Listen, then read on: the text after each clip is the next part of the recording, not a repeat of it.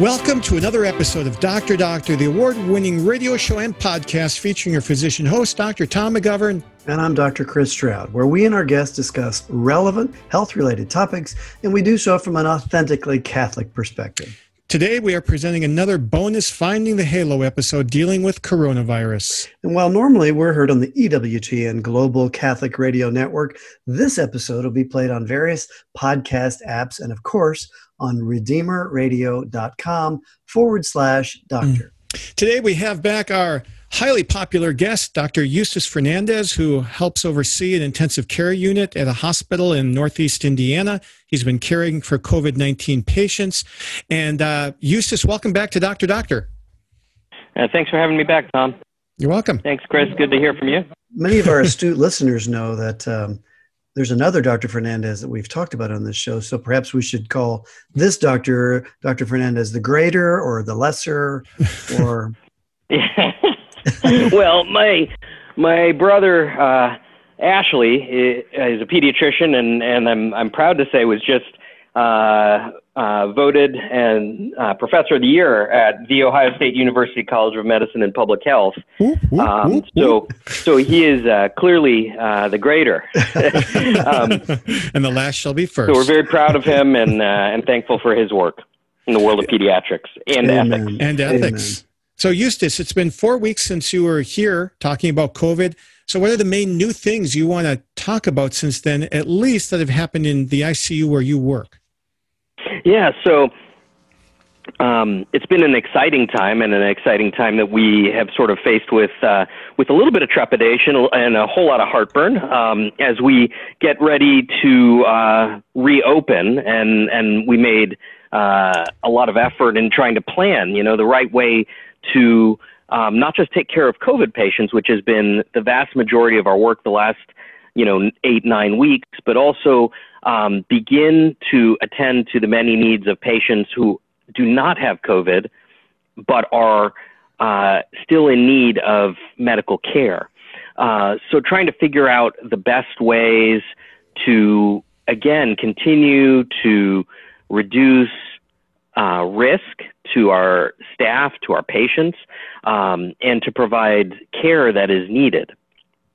In our ICUs, we are beginning to fill up again, and it's you never want anyone to be critically ill, but we're beginning to see our COVID patients siloed in one section of the ICU, which we call a COVID zone, and then having the rest of our ICUs open to take care of other critically ill patients who are still out there having their heart attacks and strokes and severe pneumonias and things like that. So that has been an interesting development, is actually trying to have these two cultures, a COVID culture and a non-COVID culture, exist within the same hospital, and sometimes in relatively proximate geographic space. So that's been a challenge to make sure that people are separated, supplies are separated, patients are separated.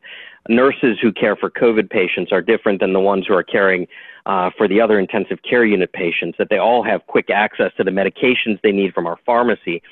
So it's added a layer of complexity to care on all the way around. And I think anytime you're looking at these things, it's a good time to reexamine all of our processes and make sure they're as efficient and safe as we can for our patients. Eustace, I'm on the Indiana State coronavirus map right now, and it shows that statewide, which is where your hospital is, almost 40% of ICU beds are available. And the ones being used, only 1 in 4 are COVID patients. And with regard to ventilators, it says over 80% of ventilators in the state are available, and less than 6% are being used by COVID patients, and over twice as many by non-COVID. Does that fit your experience? Yeah, I think it does. I think what we're seeing is that our overall number of COVID patients in the hospital, hospitalized COVID patients, non-ICU and ICU patients, are increasing slightly. And that's sort of the consequence you can imagine when you begin to open up the economy and people are actually venturing out of their homes. And this model of shelter in place, which really in the end is kind of unsustainable for any culture, is slowly being phased out. And so we're seeing an uptick in the number of patients who are testing positive for COVID. And some of them are critically ill. Some of them are ill, but coming into the hospital because they need oxygen, because you're not sure which way they're going to turn. And then some of them are in this category where we know they have COVID and they're coming in for something else.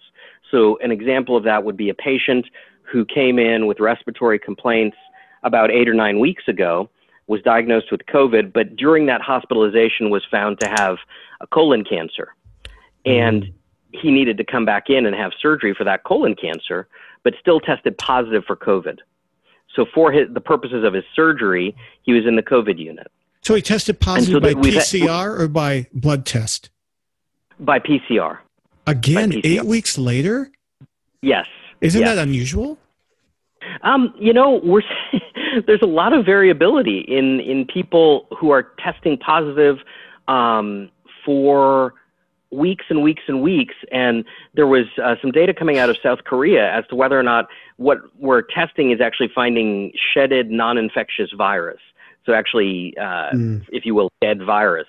And maybe that's what we're finding. But we had this beautiful older woman who I think was in her 90s, who we could not get out of the hospital. I mean, she looked healthy as the day is long, but no nursing home would accept her because she continued to test positive. And so it is kind of a conundrum because you don't know, because of the detection of the PCR is so sensitive. Are you detecting something that's actually infectious?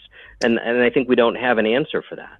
Eustace, we've talked with other guests about this statistical phenomenon.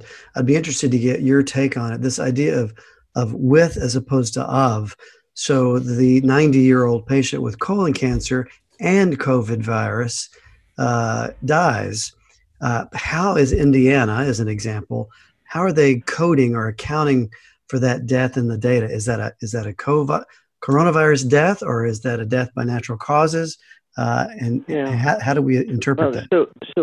So let's, I think it has to do with the certifier, so the person certifying death has to be sure that they understand the mechanism of death for the patient. So I've had patients who have had the cytokine storm, spun out of control, and unfortunately passed away. And when I certify their death for the state, I use COVID-19 as the ultimate cause of death.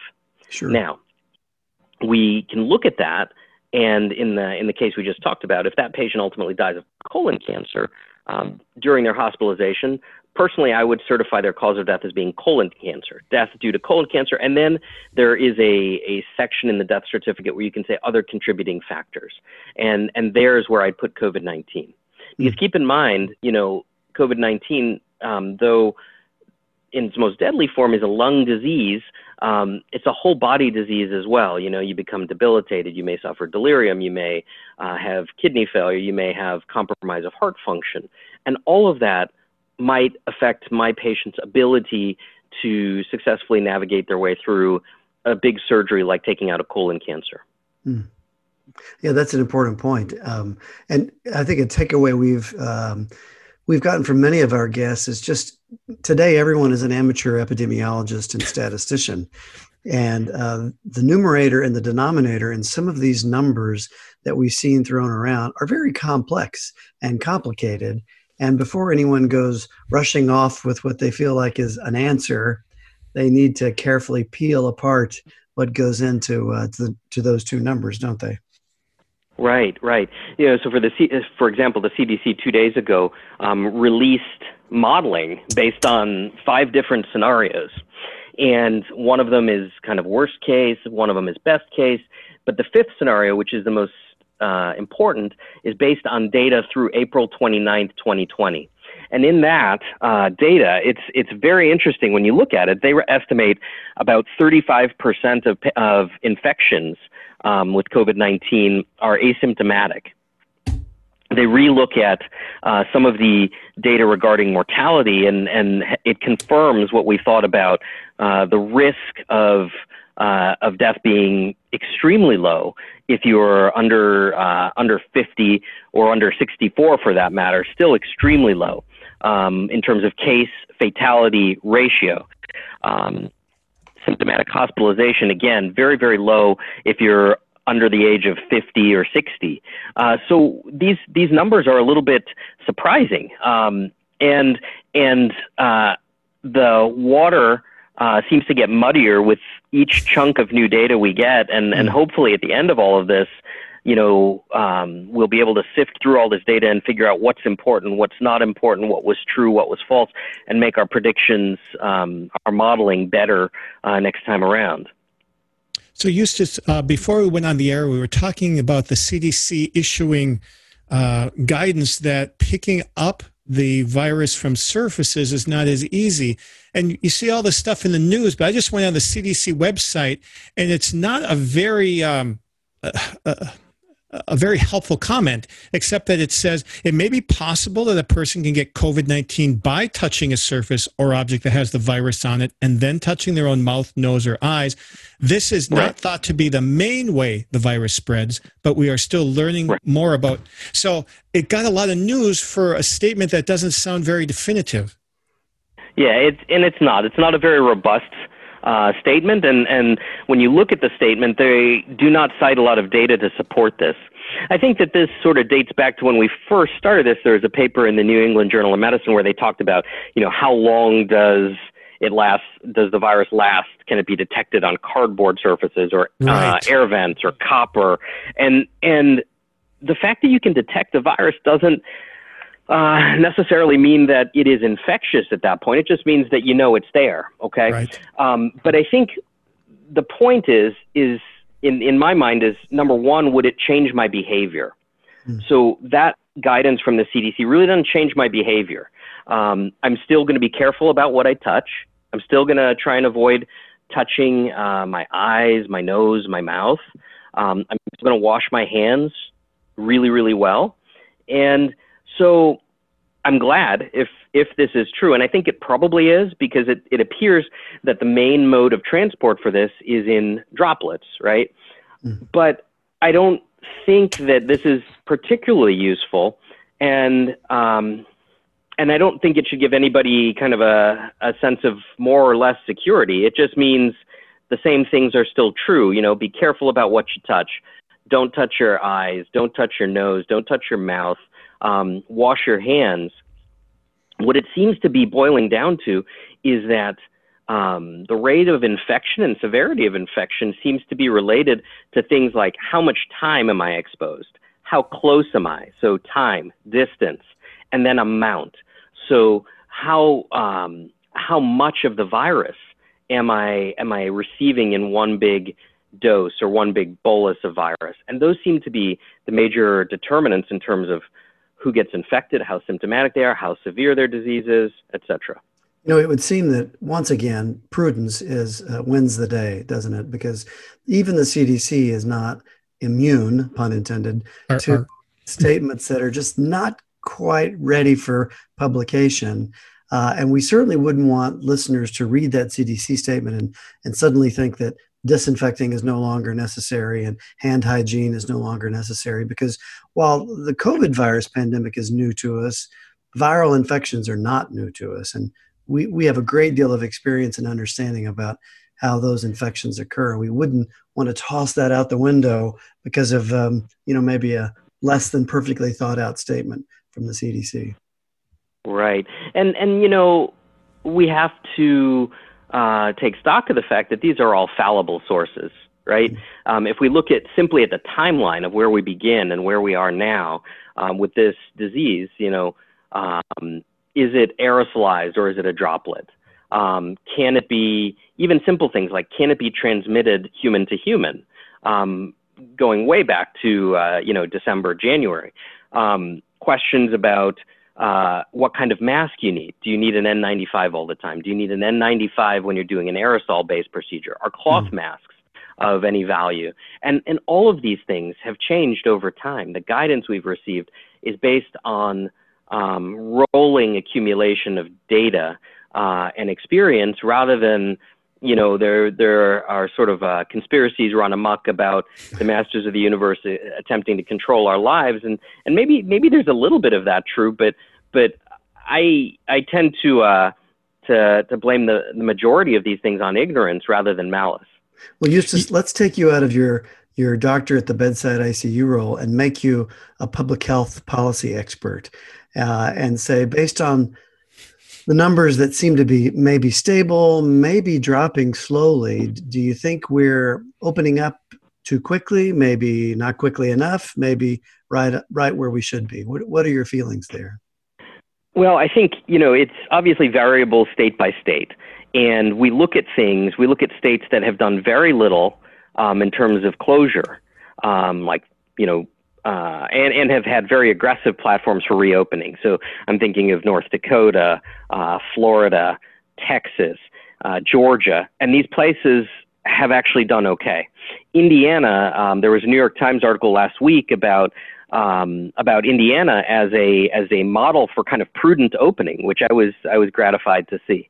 So I think we're doing an okay job. I think nobody expected these cases to go to zero, but there's an acknowledgement that in an economic sense we need to open, in the social fabric sense we need to cautiously reopen, and in the healthcare sense we need to reopen. So there was an article that I was just reading about the consequences of delaying cancer surgeries. And I've seen this in my own practice. A cancer surgery that was scheduled was delayed 3 months from the time of diagnosis, and they're already beginning to track underdiagnosed or undertreated cancers that are upstaged from, a stage 2, which is conceivably a curable cancer, to a stage 4, which is an incurable cancer, and progression of disease. So this was just published in the Annals of Oncology last week, and it's pretty impressive data. And so there are real life consequences to delaying other aspects of care. I'm seeing cases that previously were considered to be purely elective, now being semi-elective or even urgent. We see the number of mammograms dropping 80% in the last 9 weeks, the number of colonoscopies, screening for colon cancers, dropping 90% since this began. And there are going to be ill consequences down the line, I'm afraid, from delay in diagnoses. Eustace, 4 weeks ago, going back to treatment and prevention, you mentioned the possibility that certain supplements or vitamins might be helpful to patients either not getting COVID or patients with COVID. You mentioned vitamin C, thiamine, zinc. Do we know whether those are worthwhile or not? We don't. I think it's one of many approaches that may be helpful, is probably not altogether harmful. One thing that's probably worth talking about is zinc, and whether or not it plays a role in other modes of therapy. So there was a large multinational trial just published in The Lancet, which looked at hydroxychloroquine, chloroquine, and plus or minus azithromycin, which is the antibiotic that's in the Z-Pak that many of us have been on. And what they showed was a trend or a clear worsening in outcome when they looked at patients who received any of those cocktails versus those who did not. Yes. So one of the questions I had in reading that is whether or not they received zinc supplementation. We know that many of our at-risk patients, and particularly the elderly, have nutritional deficiencies in things like zinc. We also know that that one of the ways in which hydroxychloroquine may help combat this virus is that it may make the virus more permeable to zinc, which in turn does not allow the virus to replicate further. So there are things that are nutritional that probably matter. Do we have enough data to parse all of that out? Probably not. Centers that are very involved in these trials have pretty strong opinions about what works and what doesn't work. But what we're finding is that all of the national and international societies, whether it's the Society for that offers advice on infectious disease or pulmonary medicine, or pharmacology are recommending all of these things be done in the context of clinical trials so that we can finally have some understanding of what works and what doesn't work. Vitamin D is another one that's been getting a lot of press, and perhaps that's because several years ago, I think 2017, there was an article on how vitamin D can help in respiratory infections, particularly if patients previously had a low vitamin D level, below a measure of 25 nanomoles per liter. And if they took vitamin D, they did better, but the people who had normal levels and took more didn't necessarily do better. Is that right, or am I missing part of that? Yeah, I think that's right, and I've read a couple papers that are mostly international and so non-U.S. experience, and correlations between measured vitamin D levels and outcomes. And it does appear that people who have lower vitamin D levels tend to do a little bit worse, and whether that's a direct causation, again, hard to say. But there are thoughts that that vitamin D is important in reducing certain things that are particularly toxic or particularly damaging about the virus. Certain proteins that exist within the virus are that are particularly bad for the body are diminished if vitamin D binds to them. So someone who is deficient in vitamin D may not do as well. And so right now the recommendation has always been, well, has been for years now, for vitamin D supplementation, that if you're an adult in America, if you're not getting enough from food or don't think you are, take like 400 to 600 units a day. And if you're over 70, take 800 units a day. And that'll get you into a normal, healthy range. Right. And you know, we've talked a couple times about how the bedrock of treatment is still going to be supportive care. You know, giving the body oxygen when it needs it, having a proper diet and eating foods as close to their natural form as possible, keeping your blood sugar under control, trying to maintain a normal body mass index. And so the things that we associate with good health in general are probably associated with doing better if you become infected with COVID-19. Eustace, we've heard, and our listeners have been bombarded as well about using serum from infected people. If we could test more people, we'd find people that were now immune, and we could take their serum, and it would essentially be a vaccine, as it's sometimes presented. Using this so-called convalescent serum from patients who have had the disease to treat patients, where are we with that thinking then versus now? So I am told that the first sets of data from New York's convalescent plasma experience is getting ready to be published. So the short answer is we don't know.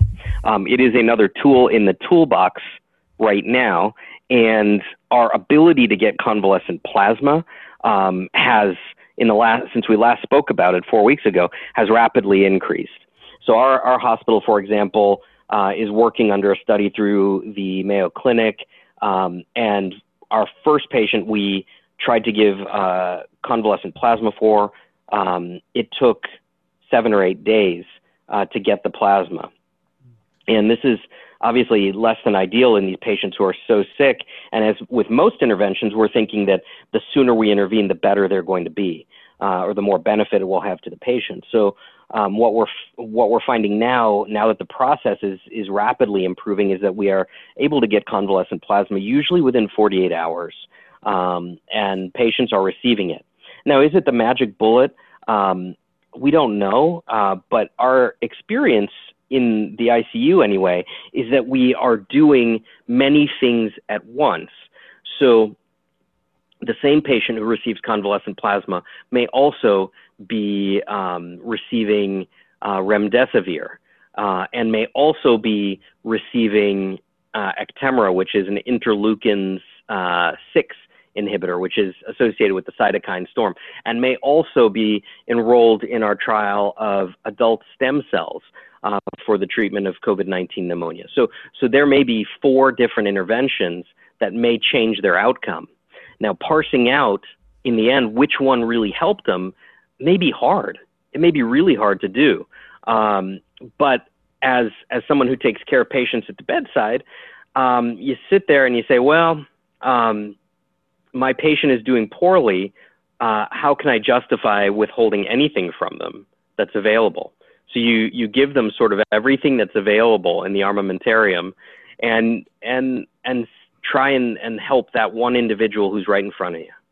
We've talked with several guests throughout this pandemic on this research phenomenon and how difficult it is for our listeners to sort of really get in the shoes, if you will, of researchers, and our holy grail of the randomized double-blind study that doesn't exist yet. There hasn't been time. And I think your point is a valid one. You at the bedside don't have time to be thinking about policy and populations.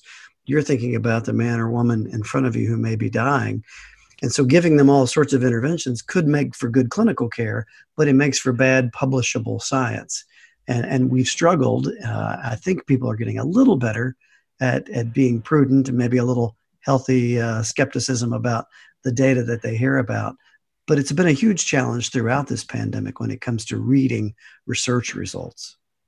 Right. And you're seeing all of these platforms where you can publish non-peer-reviewed experiences. Right. And you have to take those with a grain of salt, but there's really no way to understand other people's experience about a disease that we know is a dangerous one, and there is a real dearth of data, usable clinical data to treat patients. Eustace, last time we spent a fair amount of our efforts discussing the blood clotting disorder that goes on in small vessels and maybe larger vessels. Is there anything new with regard to understanding or managing it in the last month? So what we're seeing in terms of people's experience, again, is that this may be a complication that occurs early, it may occur late, and one must just remain vigilant. It is recommended that patients who are admitted to the hospital for COVID-19 receive what we call preventative dose or prophylactic doses of blood thinners. So we're certainly giving those. We're giving them at higher doses than we would give them for a non-COVID patient. When we put them on full blood thinners is not clear. Some people are following a variety of parameters to say, okay, the patient's blood is thickening, and this might raise the alarm, and you might decide to put the patient on full blood thinners. But again, the CDC's guidance on this is really murky, and it says, well, we don't necessarily recommend checking to see if people's blood is becoming more thick daily. But if you find it, you might want to consider full blood thinners, but we're not really sure. And all of this, again, needs to happen within the context of a clinical trial. And if you read any of these statements from any of these major organizations, they're very reluctant to recommend really anything beyond good supportive care outside the domain of a well-designed clinical trial. And there's some sense to that, because there are ill consequences of having someone's blood too thin, most obvious of which is bleeding. A bleeding complication. And I'm sure that's got to be difficult maybe for a grieving family to understand that we can't just throw treatments at a patient, not knowing what the consequences are, out of a sense of first do no harm, because sometimes doing nothing is better than doing something that's wrong. But it can be very frustrating when things are happening so quickly. That's right. And a loved one is suffering. And one of the things we have emphasized a lot is taking care of the patient's basic needs.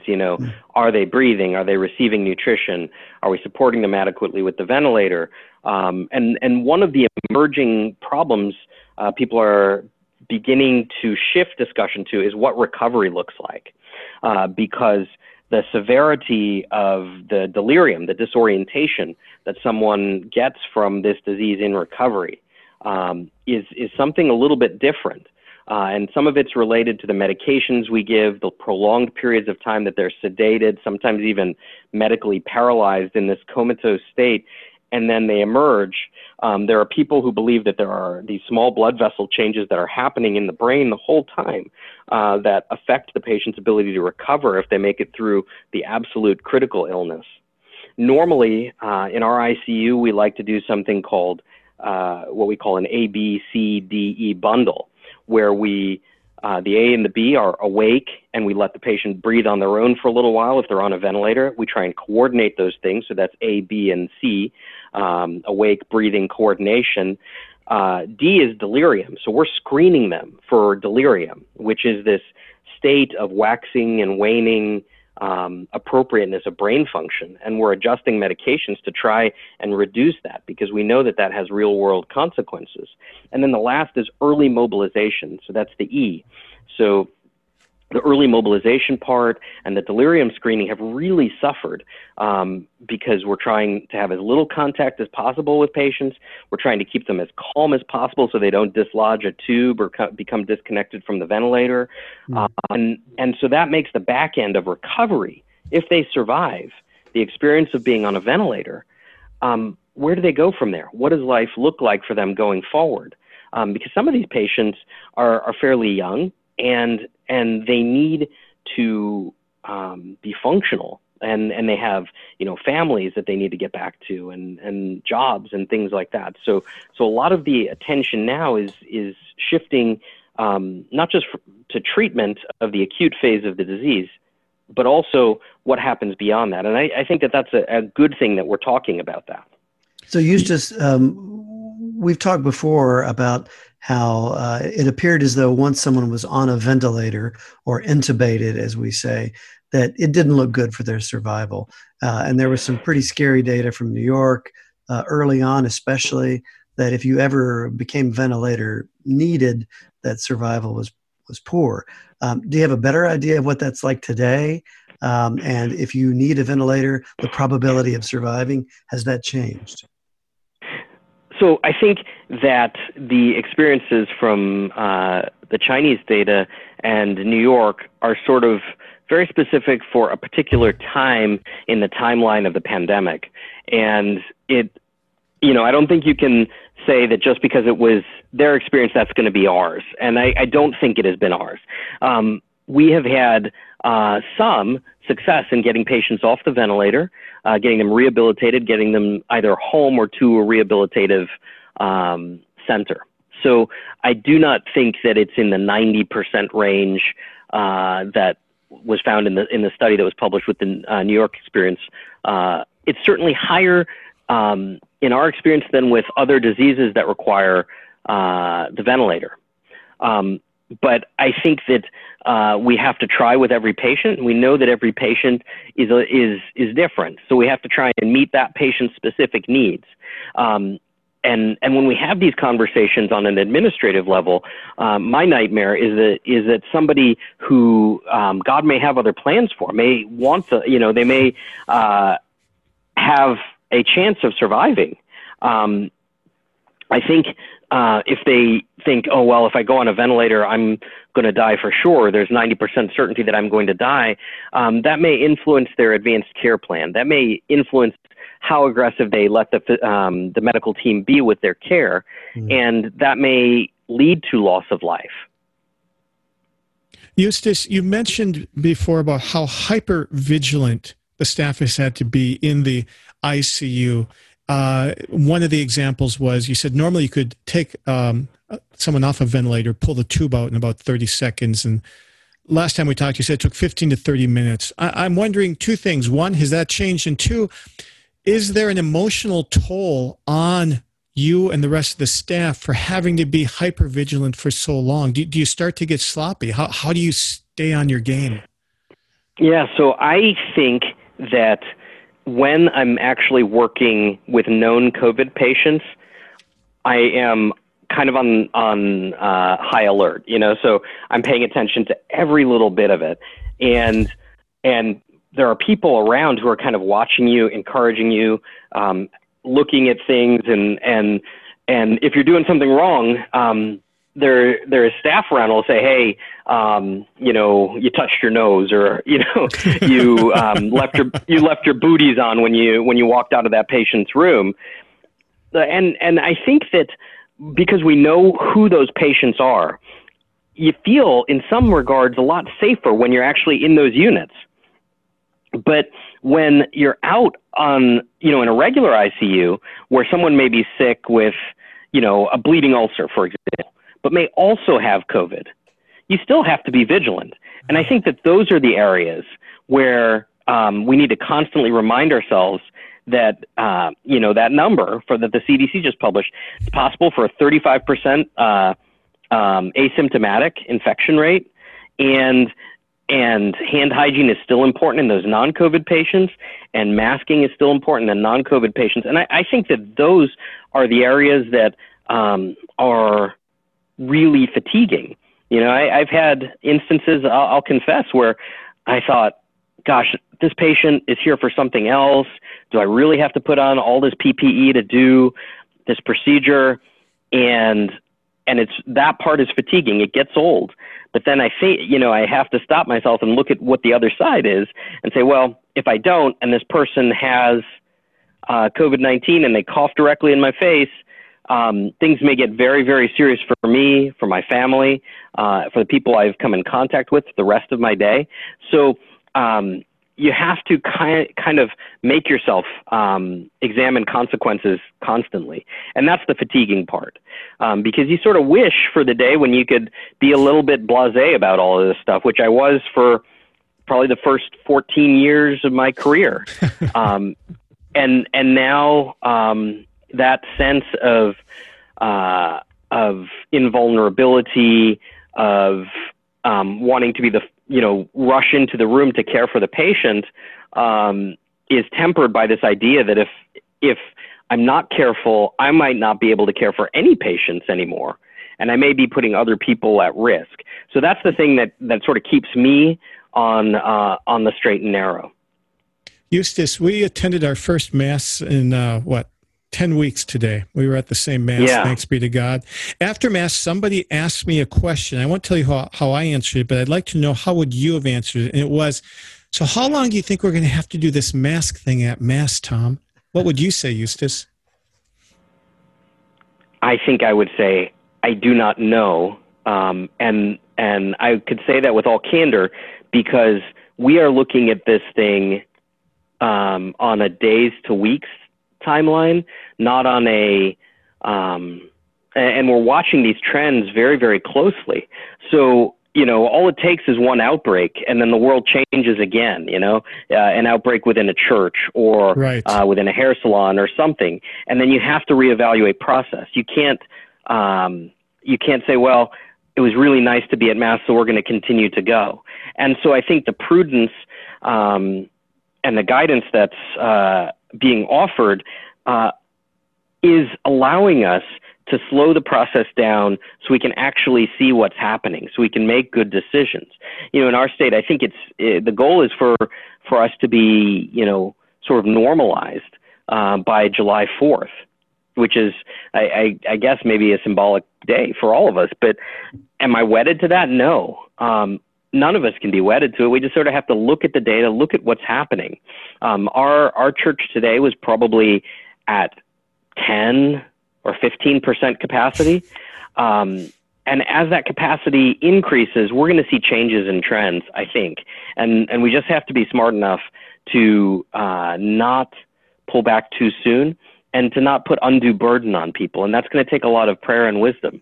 It's tricky because I think inconsistency promotes cynicism, and then cynicism promotes kind of sloppiness and rebellion, you might say.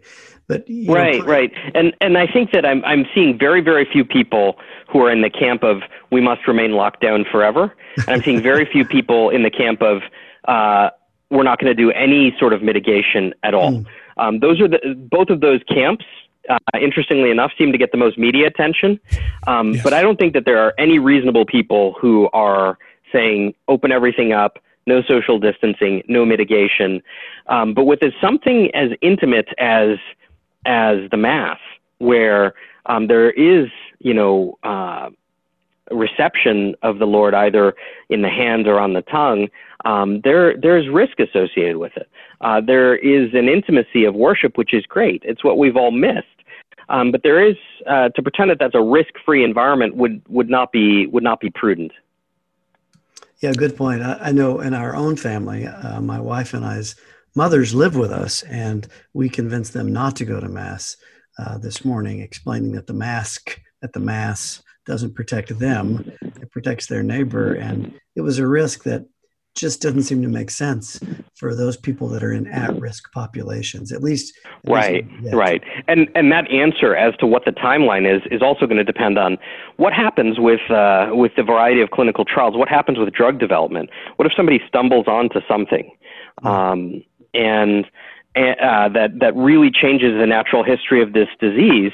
And I think that's an important thing to keep re-emphasizing, is that we're not in a static environment. We're in a very dynamic environment where things are changing really rapidly. That's a great point, Eustace. I think one of the big takeaways from the pandemic will have to be that it has not been a universal disease. That is to say, it doesn't spread the same way in San Antonio, Texas, as it does in New York City. And that's not necessarily a science thing that we would automatically attribute, but I think we're learning. And then hopefully, as I think Indiana is doing a good job, our reopenings will reflect that knowledge. That reopening for New York, reopening for Chicago is probably not going to look like North Dakota or Northeastern Indiana, for that matter. Right. And we've got all of these little labs across our state. They're all kind of little micro environments to see what happens, what works, what doesn't work. And I think, maybe we've created this false god of research science, that, science can give us the answer and this is what the answer should be. And that's what it is, So at the beginning of the pandemic, I would have thought, patients with asthma or chronic obstructive pulmonary disease are at much higher risk.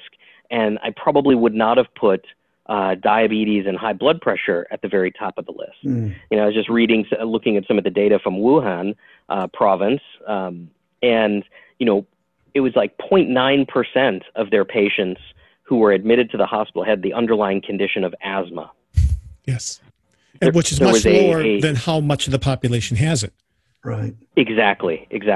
And then there was another paper published just last month, which looked at, last time we talked about this ACE2 receptor that is the port of entry for the virus into the body, and that patients with asthma, when they analyze the stuff they cough up, they have a lot fewer ACE2 receptors. So maybe there's something there. Seems like kids have fewer ACE2 receptors. So there are things that we are learning as we go along that are sort of, breaking paradigms, giving us a little bit of humility, helping us to not be so dogmatic about a particular treatment approach or a particular demographic that's going to be affected versus not affected. And we can learn a lot. It's a great opportunity to seek the truth with humility, I think. Yeah, we may actually get better as researchers and scientists when this is over. I was just thinking I could see the ads for North Dakota coming out later this year that say, "Move to North Dakota. It's the safest place in America." As we look at their curve that was always flat from the very beginning. And I don't think anyone expected that, but sometimes it's good to be from North Dakota. Well, it's a good time to emphasize this principle of subsidiarity, that things are best decided on the smallest, most local level possible, the family, the local government, the state government, and they have a better understanding of what their people need and what's appropriate for them. And you look at some of the states that sort of went against the grain, and the expectations, the predictions that they were courting disaster, and those turned out to be untrue. Thank God. But it points to this idea that America is such a vast space, and people govern the way they do because they understand the people who have put them in those positions. So for those governors who went against the grain, kudos to them, because they looked at the data and made the best decision they could make on a local level for their people, and it seems to have been the right one. In the spirit of confession, I have to remember when I first heard, maybe it was in February, potential for 100,000 deaths. I remember thinking, that is mathematics gone wild. There's just no way. And here we are, 96-ish thousand deaths in America. We'll easily make that 100,000 mark. So it's humbling, but I certainly didn't believe it when it first started. I think that, a lot of us did not. I mean, when you look at the statements from many of the experts, including Dr. Anthony Fauci, who as I believe into February was not anticipating that this was going to be much of a disruption in American life. I think was his direct quote.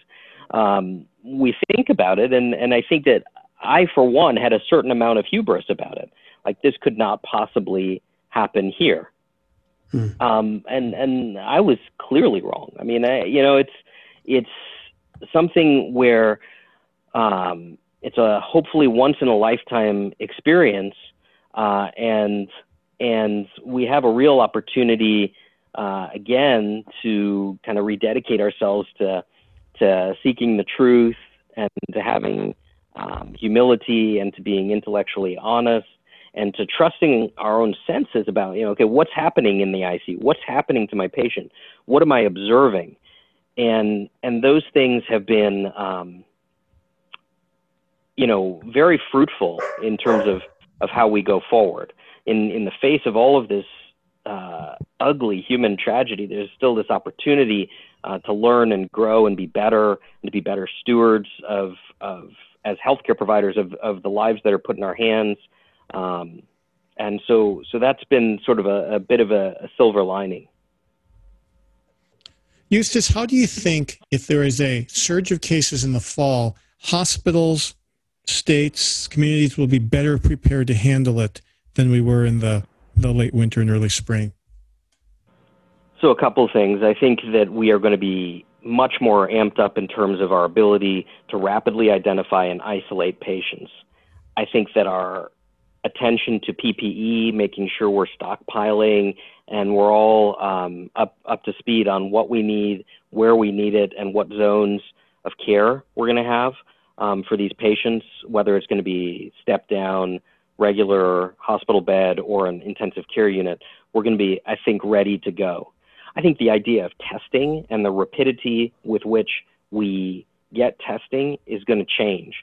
So at the beginning of this, we would send a swab to the state, and it might be 3 or 4 days before we heard anything. And during that time, we were consuming resources, PPE, the protective equipment. Now we're at a point where we have an in-house test. We can know in a matter of hours whether or not our patient is positive or negative, and we can triage and separate quickly. I think we're going to be a lot smarter also about co-infection. So we had this idea that if somebody had influenza, they couldn't possibly have COVID-19. Or if they had rhinovirus, they couldn't possibly have COVID-19. And we're going to be a lot smarter about that. We're going to be looking for co-infection and trying to understand that interplay. And then I think the last piece in terms of caring for the critically ill, what is the best way to ventilate these patients? When is the right time to start proning them? What's the best sedation strategy for them when they're so sick? What are the right drugs to give them, and when should we give them remdesivir or convalescent plasma? Hopefully we'll know some of these things. There was a report out yesterday that the government has entered into a contract with AstraZeneca, who is working currently on a vaccine. And the vaccine, they say if they're successful, they could have as many as 300 million doses available by October, which is astonishing. Yeah, Operation Warp Speed, right? Right. So this AstraZeneca is the fourth research firm that's been engaged by our FDA to work on development of vaccine. Now, we always have to be very conscious of how that vaccine gets developed and that comports with the highest ethical standards, and have to think really hard about what that means for the population. And so if a vaccine is available and present and possible and efficacious, then we have to think about like how that might change our response come the November, December. And just from a very practical standpoint, we should remind listeners, it takes a long time to get a vaccine working, as it should, because all of the things that have to be figured out take so much time. Does it confer immunity? And if it does, how long? And does it have any untoward side effects that we didn't expect? Those things all take the one thing that nobody wants, and that is time. So we really have to be patient with that. Right. And so, we have the example of the vaccines that were tried with SARS and MERS-CoV, which did create neutralizing antibodies, right? But they dissipated at 28 months. So we're probably not looking at a vaccine that is going to confer lifelong immunity, and not one that's going to completely eliminate illness. It's probably going to be something more similar to an influenza vaccine, where you might still get it, might reduce the severity of disease, but might also allow you to feel a little more comfortable going back to work or to being in more socially proximate situations. Yeah, but based on the way that influenza vaccine mutates so rapidly, coronavirus doesn't mutate as rapidly, so it should be more robust, in theory, than the current flu vaccine. Right. I agree with you there. I just think that sometimes when we think about vaccine, immediately we think freedom from the disease or freedom from symptoms, and I think that would be a wrong assumption. We've been so spoiled by most of the childhood vaccines. I mean, that's that's our measure. Eustace, I know that you've kept up with some of the things we've talked about on other episodes of Dr. Doctor. I'm curious if there's any things you'd like to correct, to amplify, to contradict that you've heard in the last month or so. Not that we would be so. Oh, no, they've all been absolutely wonderful. I think that, of all of them, I think that an acknowledgement of modeling as the imperfect science it is really important. I think the discussion regarding Sweden, I think we talked about, maybe I heard it a little bit differently, but I really think that the Swedish model probably took some measures. They did, didn't take a completely hands-off, we're not closing anything, but I think their response was probably more thoughtful than I had understood it to be, and have looked at a couple interviews from the policymakers who have taken this on, and but by and large, I think it's been a very balanced discussion, with everybody acknowledging we are kind of playing with the big knobs as far as this disease is concerned, and there's lots of fine tuning to be done. But it's been a really useful forum, drawing expertise from a lot of places where I wouldn't dare to tread, as a clinician. Eustace, your comment about Sweden is excellent, because after that interview, I saw one of those 10-minute YouTube interviews with, last name was Tegnell. I think he might be the chief epidemiologist for Sweden. Right. And he was in a train station. And you're right, they did take much more action than I thought based on other things that I had read. So it was really good, as you said, going to the horse's mouth and finding out, yes, they did do some mitigation strategies. One of the frustrating things I read about is they did not track school infections, which would have been a huge help to the rest of the world, because they, for the most part, kept school in, but we don't know what the impact was. Right. And there have been very small studies that have looked at, virus transmission and viral loads in children, and they seem lower. But does that make anybody feel safe about resuming schools full on, particularly if you might have adults working who might be vulnerable? Well, I don't know. That's unfortunate. We don't have the answer to it. The other thing that was interesting about Technell's interview was how surprised they were by the deaths and the concentration within nursing homes, their nursing homes, and how that was the next area that they really needed to focus on, is how to keep those who live in their elderly homes safer and deal with the vast majority of deaths which we're seeing in those nursing home environments. Eustace, how have you changed, if at all, the amount and type of social distancing that you yourself practice and you have your family members practice? That's a tough one. I mean, within our family, we have 5 kids, and I hope to remain happily married until I'm in a pine box. So we have tried to keep the social fabric of our marriage as intact as possible. The behaviors when I come in the door, changing clothes, showering immediately, all of that stuff still happens. Slowly, we are beginning to venture out in very, very small groups with friends and things like that. People need other people, and most of those events, as the weather improves, are outside. If we're inside, we're masked with others. If we're in closed spaces, we are masked. But there's acknowledgement that the risk of spread of this virus when you're outside is really, really low. Yes. And even lower if you socially distance, and even lower still if you mask.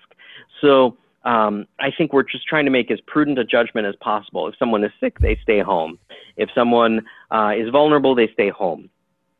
And so we're still in this weird space where we're trying to figure out how to maintain that social fabric, that connectedness you need to other people within your family and outside your family to really flourish. I talk with my patients a lot. It's kind of funny. We have when we're talking about goals of care, we say, well, we're doing all of this stuff so you can flourish as a human. I use those words purposely because I want them to think about, like, what are their goals? What makes them happy? What do they find fulfillment in? What fulfills others who are around them? And we sit together and we choose treatments based on those kinds of things, not just fixing numbers and so on. So I think for our family and for our friends, those are the kinds of things that we've really kind of focused on. Eustace, that reminds me of our Catholic Medical Association and ICU friend, Dr. Wes Ely. He has this one saying he taught me. It's not, and he does this with his residents, and he also works in ICU like you, so our listeners know that. He says, don't ask what's the matter with the patient, but ask the patient what matters to them. And that's exactly what you just described. Right. And I've had some correspondence with Wes, and he's been a real source of knowledge for me and support. And so, I think that those are the kinds of things that we try and convey to our patients and to the students who are with us. And now, we're re-examining those as families and as a culture. What makes us happy? What's important to us? Simple questions like, when can I hug grandma again, are really, really hard to answer. And trying to make those things safe, trying to make the best judgment, trying to keep everybody as safe as possible is really hard to do. But I gotta say, I gotta say that if we go slow, we have a better chance at kind of making things as good as possible and as low risk as possible, and making as few unforced errors as possible. Wouldn't we love to say no one's ever going to get sick from this disease again? No one's ever going to transmit it to another person, but that's just not reality.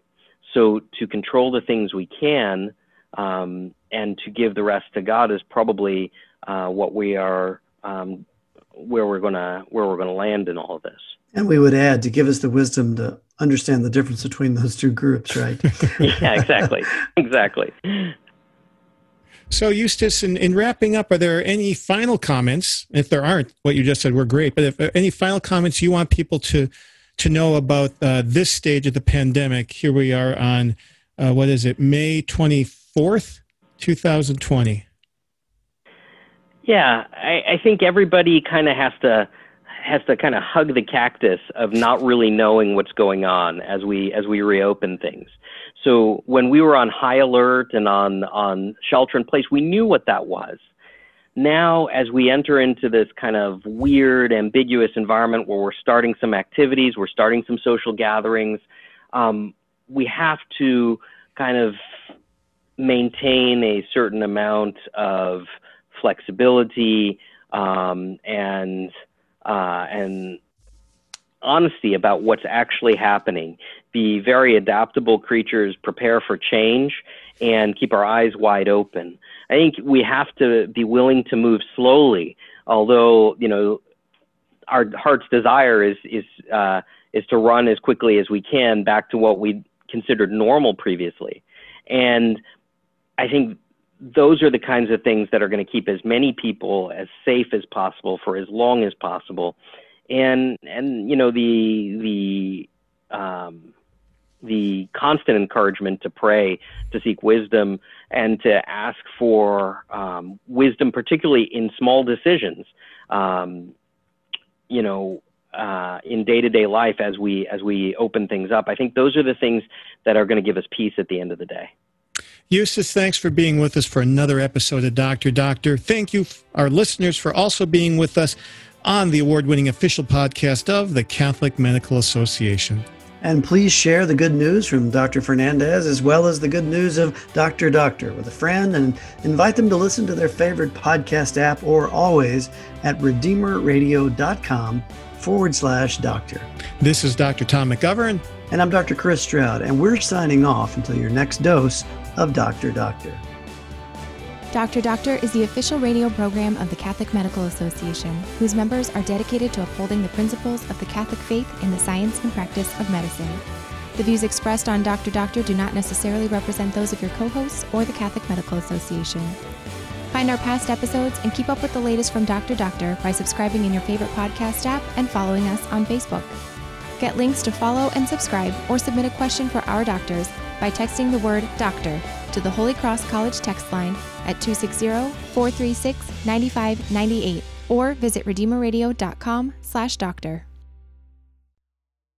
Abortion, pornography, embryonic stem cell research, corporate contributions to Planned Parenthood. Do you invest in companies that are engaged in these practices? The Ave Maria mutual funds do not, and their investment portfolios reflect that. Ave Maria mutual funds are managed to conform to pro-life and pro-family values. Long-term investors can invest in the no-load Ave Maria mutual funds. You can learn more about the Ave Maria mutual funds today at 866 Ave Maria or visit AveMariaFunds.com.